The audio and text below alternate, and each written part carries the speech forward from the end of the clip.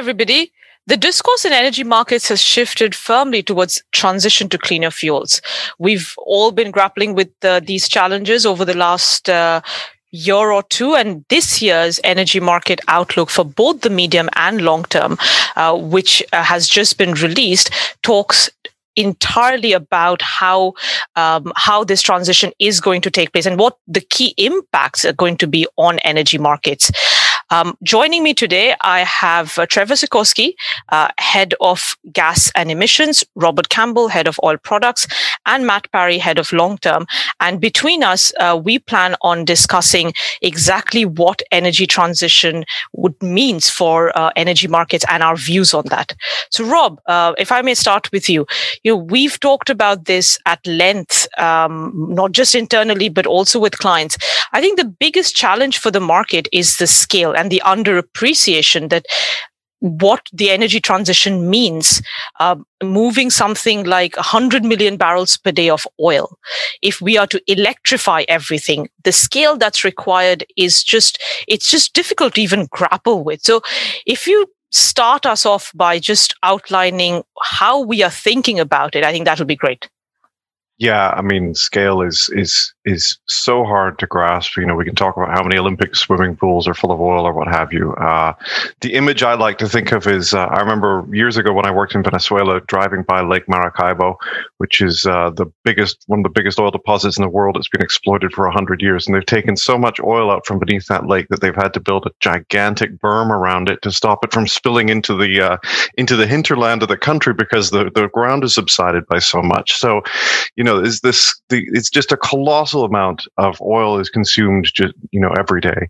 And of course, this goes beyond oil to other energy products. So, understanding just these giant numbers and the impact on prices is probably the hardest part. And so, on the one hand, it sounds great when you talk about removing 1 million tons of carbon from the atmosphere. On the other hand, when you start realizing that we're doing billions, the scale of what we have to do is immense. And then the other thing I think that's worth remembering is that the energy industry, unlike many others, is probably very, very long time frames on investment. So we've got assets with usable lives that are still stretched in the decades. And, if you're trying to get companies to abandon these assets before the end of their economic life, that involves some pretty severe intervention in the market that I think Trevor's well positioned to tell us about what that's going to take. Thanks, Rob. I think there's massive scale, and you're trying to do so many different things, and I think that's the key point is just how many things you're trying to do. You're trying to push so many things into electricity, right? So you're going to electrify a huge amount of things. You're going to come up with some new fuels. You're going to come up with a whole hydrogen economy, which doesn't really exist now. You're starting from almost nothing on that. And you are looking at getting rid of the dirtiest of your generation plants. So, you're electrifying huge amounts of sectors, trying to, electrify road, possibly, bits of home heating, bits of industrial process, all of that to be electrified. At the same time, you're losing baseload capacity. And that's just an enormous kind of undertaking to really begin with. Now, it's interesting. I stumbled across European utilities have put out, one of them has put out a really interesting kind of view to 2030 and what it wants to do in 2030. And that has CapEx for that period of about 70 billion euros. And 70 billion euros will get you, of course, a couple hundred gigawatts of renewables. It will give you, the start on hydrogen production. It will give you grid battery storage. But the interesting thing through that, and I think it just illustrates something we call the generation gap, is when you look at all of their projections, although they're kind of trebling the amount of power they're producing, they're not really changing the amount of conventional production they have to do. So all of that investment, and they're basically just keeping conventional power flat. And that's how difficult it is, because you're just trying to push so many things into that power space.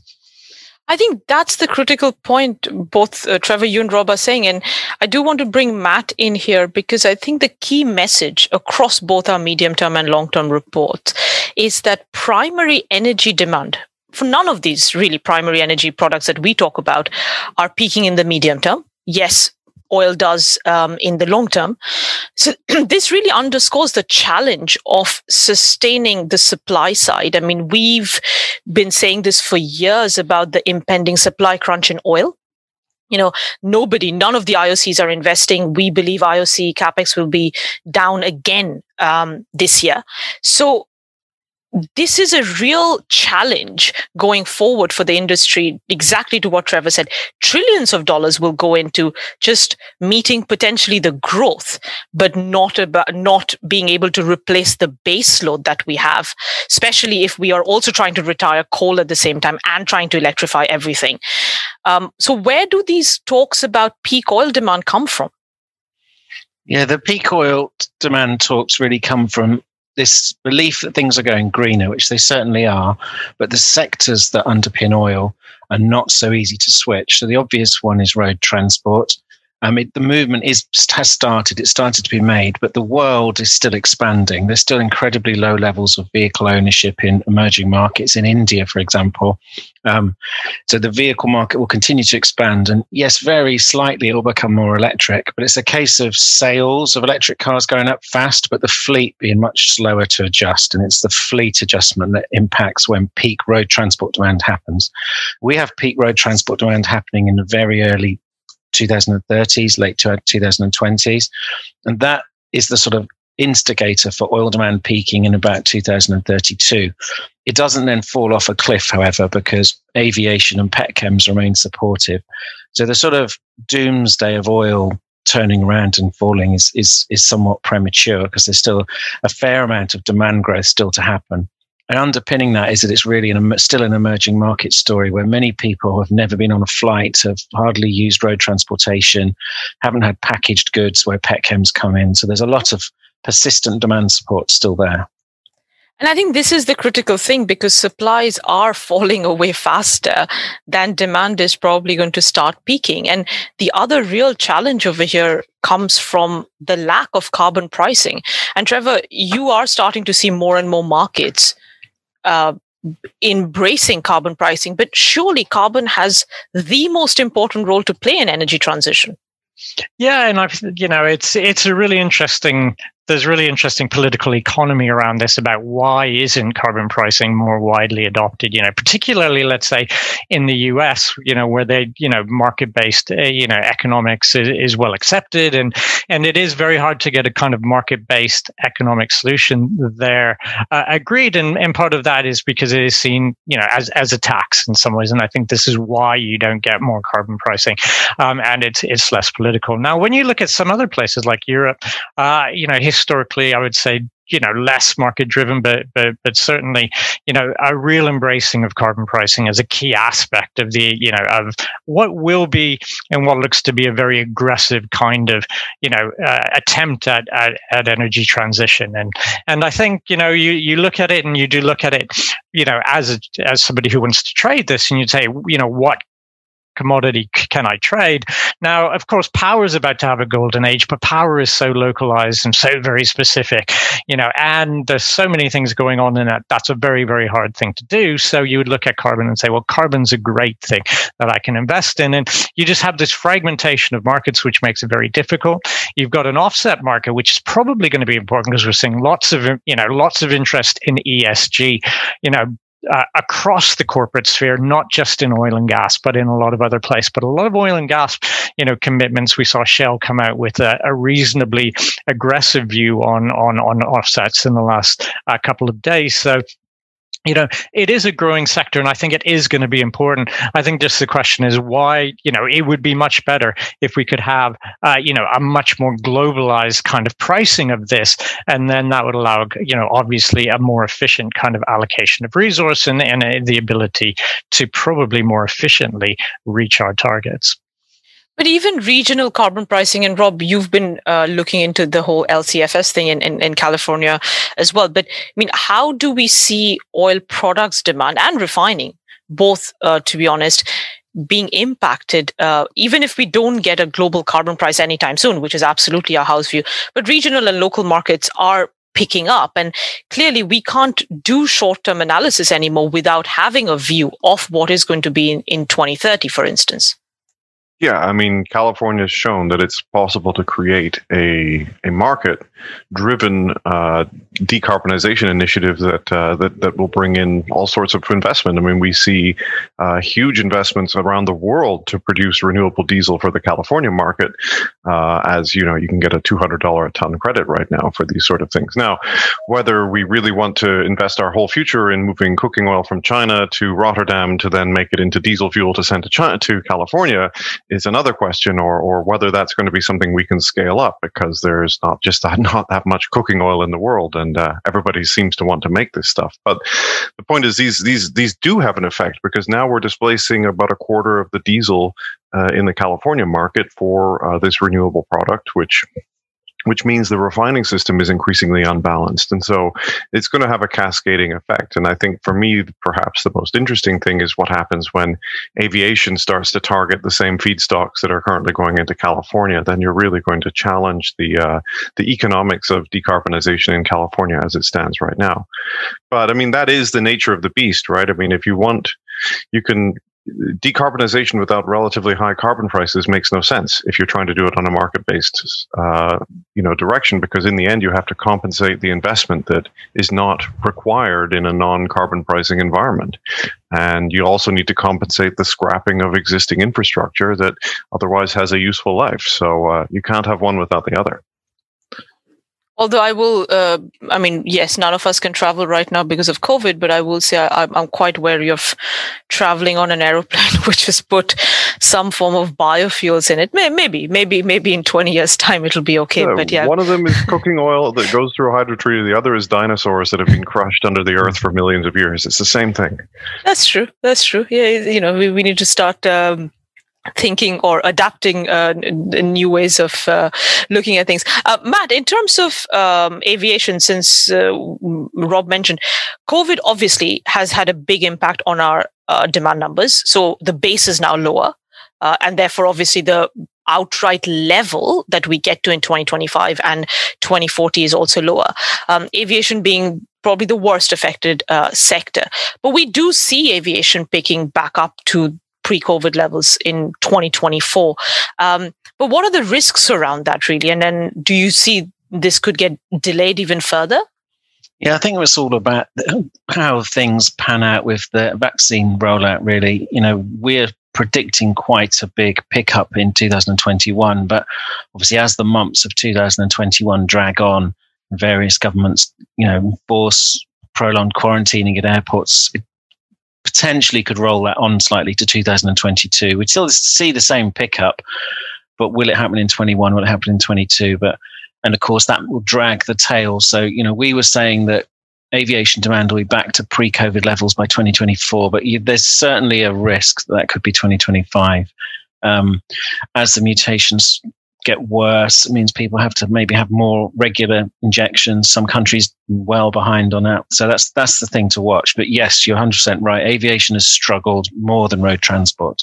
Absolutely. And I think the challenge really becomes for oil more and more is that there is no capex to match this. And Trevor, you've also highlighted this. You mentioned that we're also trying to get rid of coal and then at the same time not investing in oil. So how are we going to meet primary energy demand when clearly, it's taken us 120 years to put together the oil infrastructure that currently serves us. Obviously, it's not going to disappear overnight. But at the same time, you have no investment in coal. Obviously, that's outright declining. Oil, very few are investing. National oil companies are. And that's one of the big themes of our report is that the NOC versus IOC side of things. But clearly, this is very bullish for gas. But I do find it interesting that nowadays more and more people are even writing gas off, and it's no longer a fuel of the future. At best, maybe it's a transition fuel, and some people are even saying gas demand might peak as a result. Yeah. I mean, I think this is the big, one of the big tensions in energy transition is if you electrify everything and you get rid of a bunch of the stuff that's already generating there, you will still need, capacity, and that capacity probably suggests, a long transition role for gas and particularly in the power sector, but also in industrial heat where you think, the hydrogen piece will take quite a lot, will at least take a decade to get to the place where it starts being really commercialized. So gas has this role. And if you're saying, well, we're not investing in oil, and a lot of gas production, of course, comes as a result of the production of oil, then how do we meet a growing, how do we even meet a flat outlook for gas, let alone a growing one? And I think that's the big challenge, because it basically says dry gas investment becomes really important. People have to be happy when they're not investing in oil to invest in dry gas, and it's not clear that investors will make that distinction. And as you said, it has gone from get rid of coal and you can use gas, and that'll give us a big emission saving, to when you're looking at net zero, that gas is just still part of the problem. And as part of the problem, it will still have the same kind of brush painted on it that's being painted on oil at the moment. And I think this is the biggest challenge of the energy transition, will be how do you do an orderly transition? And I think it certainly feels like this will not be a massively orderly transition. Probably none of them are. But one of the tensions will be, starving those fuels you want to use of investment, in that transition, because you're anxious to get to the end game. And that's the challenge I really think the market is underappreciating. There's so much focus on hydrogen and everything, right, on renewables. And we've talked about this, Trevor. It's also the lack of financing. I do see that as a big risk going forward for both actually oil and gas projects. I think banks are pulling out of this sector as well. How do you, what are the real risks that, not just for oil, but even gas supplies? I know gas supplies are abundant, including in the US. There is still a risk around us being able to meet some of the demand projections, at least even we've got. Yeah, no, absolutely. And I think, you would say, yes, some companies can do it on balance sheet, but those balance sheets, are limited and are getting squeezed, and they won't be anywhere near the size they were with, as you get rid of some of the oil demand. And I think this could play out even in developing countries. And like you said, at the moment, the NOCs are the only ones kind of propping this up, but the NOCs will require financing in a lot of those countries, for things like LNG projects and stuff like that. You do see development funding agencies, historically being involved, and those now are pulling out of the fossil sector completely, right? And it becomes much harder to, even do downstream investments, for gas. Let's say it's very hard to fund power plants and things like this now, given that a lot of the development banks, are refusing to recognize gas, as a transition fuel or as a green fuel or anything like that, and basically just saying these are the types of projects we won't lend to. And I think that it certainly pushes a lot more investment, I guess, towards things they will lend to, which is, renewables and stuff like that, and does hold out, the possibility that a lot of developing countries will have to develop without having, fossil generation in their pockets. And that does mean that development, particularly where costs are now, looks reasonably expensive. Speaking of renewables, biofuels is going to play a really big part as well, Rob. And we are starting to get to grips with the challenges around this.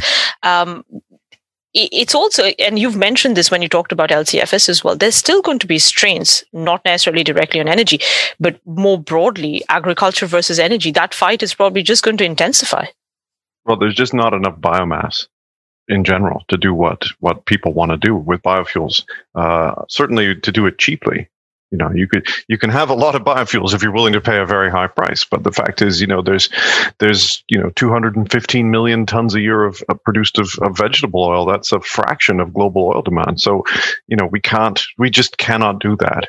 Especially as there's a lot of other practices in agriculture that aren't necessarily carbon friendly. So just biofuels alone are not going to be the tool. If anything, biofuels are going to have to be reserved, I think, for your applications where a liquid type fuel is just absolutely necessary. And aviation is one of those things where you think that biofuels are probably going to have to play a big role, But I think the issue with biofuels is a lot of people see it as a panacea. There's not really an acceptance in the industry or in the broader political community that the energy transition is not going to be a free lunch. somebody's going to have to pay for it, and it's going to involve a certain amount of pain being inflicted on quite large numbers of people in the form of higher prices or what have you. And if that's what we want to achieve as a political goal, it has to happen. But if you look at what's happened in the U.S. over biofuels pricing and the RINs issues, I mean, you can take issue with the mechanics of the RINs market, but the fact is they are designed to have high prices to force you to do things, and so you cannot have more expensive fuels being substituted for less expensive fuels without a financial incentive.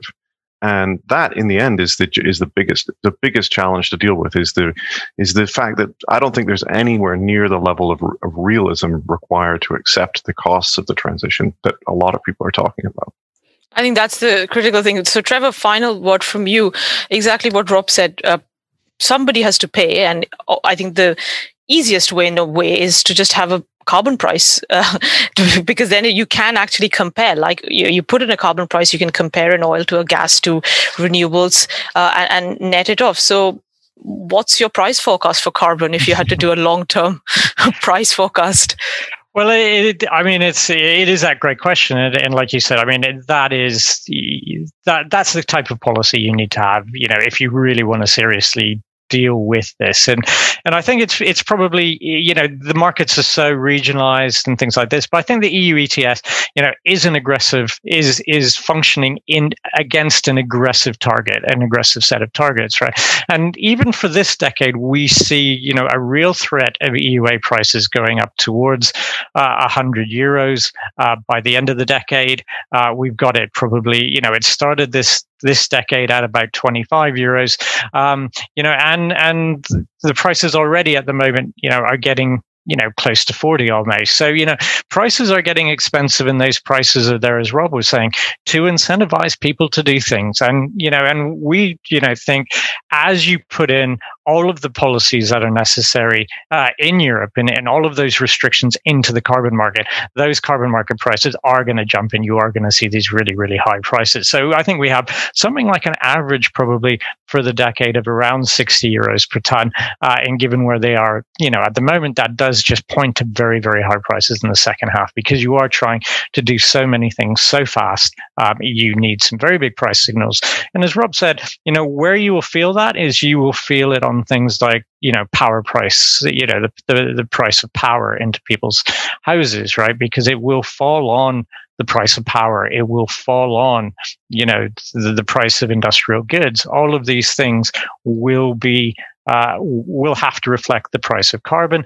And that, is inflationary. And that is one of the kind of impacts of the energy transition we don't see being discussed very often, is this kind of, the inflationary impacts, but also, the kind of real potential that people, even in developed, even in the OECD, could see a degree of fuel poverty because things have become so expensive. I will end it at that. Thank you so much, everybody, for joining us, and thank you for listening.